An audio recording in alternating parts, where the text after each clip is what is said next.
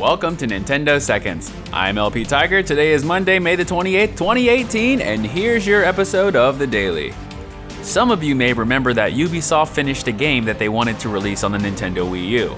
They stated that they didn't want to release it until the Wii U had sold enough consoles. Well, that never happened, and the game was never released. But in a new video released by Did You Know Gaming on YouTube, it was unveiled that this game was called Know Your Friends, and was to be a multiplayer trivia party game where you answer questions about yourself and then see how well your friends know you by having them answer questions about what you answered. Yep, a party game, alright.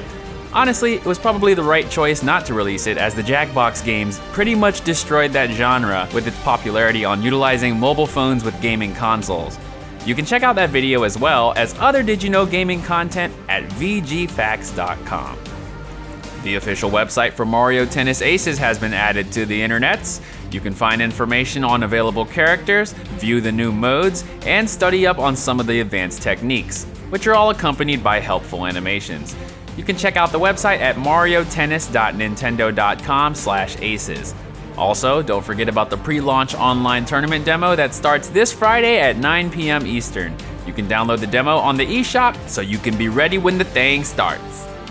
YouTuber Abdallah Smash got an exclusive interview with the lead producer of Mario Plus Rabbids, Xavier Manzanares. They talked about the new upcoming DLC and discussed a lot of questions from fans. One of the questions regarded lack of online multiplayer and why it wasn't added in. He stated that much focus was put on local co-op because they felt it would be nice to have players help each other, and they didn't know how people would react to the turn-based tactics. He also said, quote, "We focused so much attention on it that we did not even get a chance to design or focus on anything online, because the online brings new elements in which you must come to think, new challenges.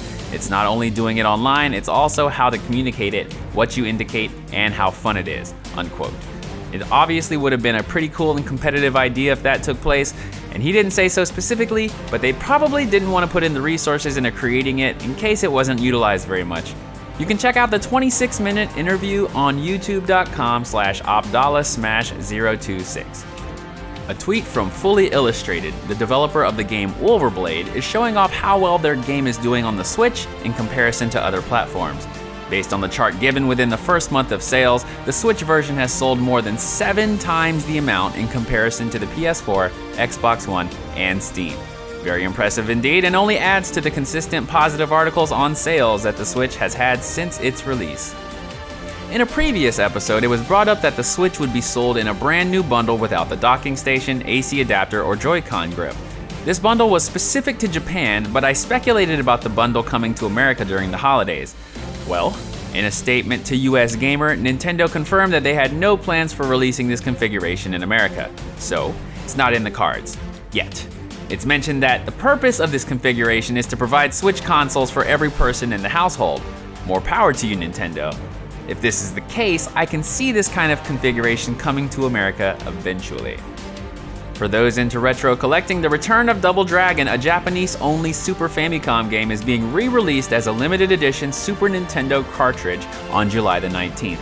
The game is an enhanced version of Super Double Dragon containing significant changes from the original release. The cartridge will contain the official ROM and will come with a new exclusive Return of Double Dragon box.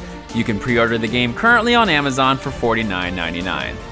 And that's all for today. Shout out to those who've recently favorited this podcast on Anchor: BrassFX, Andrew Bascara, Joel Marrero, Sonic72Fast, Salty Spoofy, Science Man Talk Science, and JT. With that, I'm happy to announce that Nintendo Seconds has been favorited by 100 people on the Anchor app.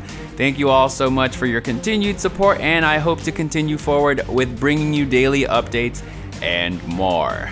If you have any feedback for me, please feel free to send me a voice message with it on Anchor, or send me a tweet on Twitter at LPTiger, LPTYGER. Thanks for listening to Nintendo Seconds, putting Nintendo first.